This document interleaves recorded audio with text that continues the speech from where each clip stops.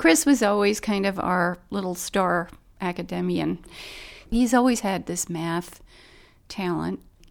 He loves math. I mean, he thinks in math. So when he decided to go back to school to get a master's in Earth Resources Engineering, we were really excited for him. We had no doubt that this was going to be another very positive academic experience for him.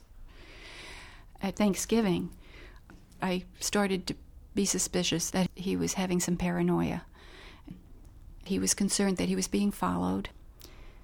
I didn't know if it was truth or fiction, but I had no reason to think it was fiction because his thinking was never askew like this. Over his stay at home, I noticed some disorganized thinking, and that was the beginning of what was clearly something amiss. By the time he went back to school, we were on super alert. He was convinced we were all crazy and that this was real. Everything he thought was happening was happening. He was so afraid he was at risk, he moved out of his apartment and left all of his furniture, his stereo, his belongings. He moved to somewhere else and didn't tell me until afterwards. He was doing things that bipolar people do. He went shopping at Brooks Brothers and bought 3 pairs of shoes that were like a couple of $100 each, and he had no money to do that. At night, I'd call Chris's apartment, and if he wasn't in his apartment, I didn't know where he was. I got to a point where I would go to bed at night and pray, just pray that everything would be okay. As an adult over the age of 18, short of him signing himself in somewhere, it was almost impossible to keep him hospitalized and get him treated. Too many people who need treatment aren't being treated because families' hands are tied. Really comes back to the system failing the mentally ill, and it's not the mentally ill so much failing the system. To be honest with you, even with this tragedy in Newtown, my heart goes out to that family of that son, because from what I've read, and I could be wrong, they were trying to get help. Finally, friends of ours had a doc that had treated someone in their family, and they said, it's time to talk to him. I told him what was happening, and he said to me, "You need to find 3 strong men who love him, and you need to go get him, and you need to take him to a hospital." And he said, "I will work with you and try to help you ensure when you arrive, they will take it seriously." The last thing he said to me in that conversation is, "I'm going to have my beeper next to me all night, and I'm going to keep it on tomorrow. And I am not going to rest easy till I get a call from you saying he's in the hospital. And you shouldn't either." And so I called my oldest son and told him. He recruited his other brother, his father,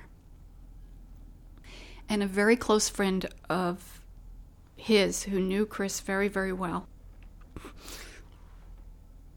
We went down, and Chris was he had been at campus that day. He was in a rage over the fact that they had charged him for something he shouldn't. He was upset. He was glad to see us, and we told him we were going to go to his aunt's house who lived on the Upper West Side. He got in the car with them. The charred locks went down. I followed from behind because they didn't want me in the car. But I wanted him to know I was there. He started to realize something was wrong when we passed. We would have gotten off for her house. He was clawing at everybody to get out of that car. We arrived at Cornell Westchester, and a young man who was on call came out. I just threw myself at the mercy of this young doctor. When they ask you, is this person a harm to themselves or others, most people will say, "I don't know." Because, how do you really know? Unless there was a threat of suicide. And that wasn't the case. But you learn to say yes. Because the minute you say, I don't know, they can't do anything. The minute you say yes, they have to do something. So they admitted him. The doctor he was assigned to the next morning said to Chris, I'll make a deal with you. You take this medication and you'll get out of here in 2 weeks. You don't take this medication, I'm taking it to court. You're going to be here for the long haul. And Chris very wisely chose to take the medication and not fight it. When he was discharged 2 weeks later, he was back. And he had the insight between the education they gave him there and the medications that he was stable. And then he went through this outpatient program, which gave him even more support. So Chris made a remarkable recovery. And he did go back to school, and I think he had a 3.9 GPA and got his degree. What ended up happening there was the beginning of the consequence of having a mental illness that is just gut-wrenching. People who go through that program leave with a job. And Chris wasn't even being referred for interviews. The stigma started before that. So when Chris was having the illness and he was beginning to get treatment, the school was treating him as if, as he said, I felt like I had no arms and legs. I'm really terrified with the stigma thing that young people today are going to get really set back, especially if they're on university campuses or in schools. I mean, it's loaded.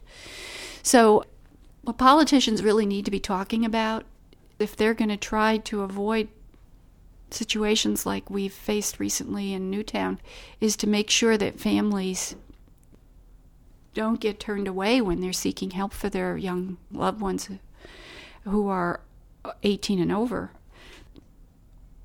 It was such a shock to have Chris become sick that I think what I learned with that was you never really can predict what life's going to throw at you.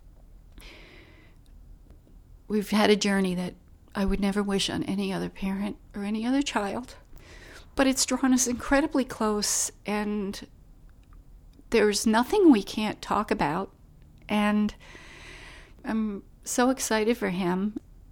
He's now reached a point where his life is back to having the normalcy he's entitled to.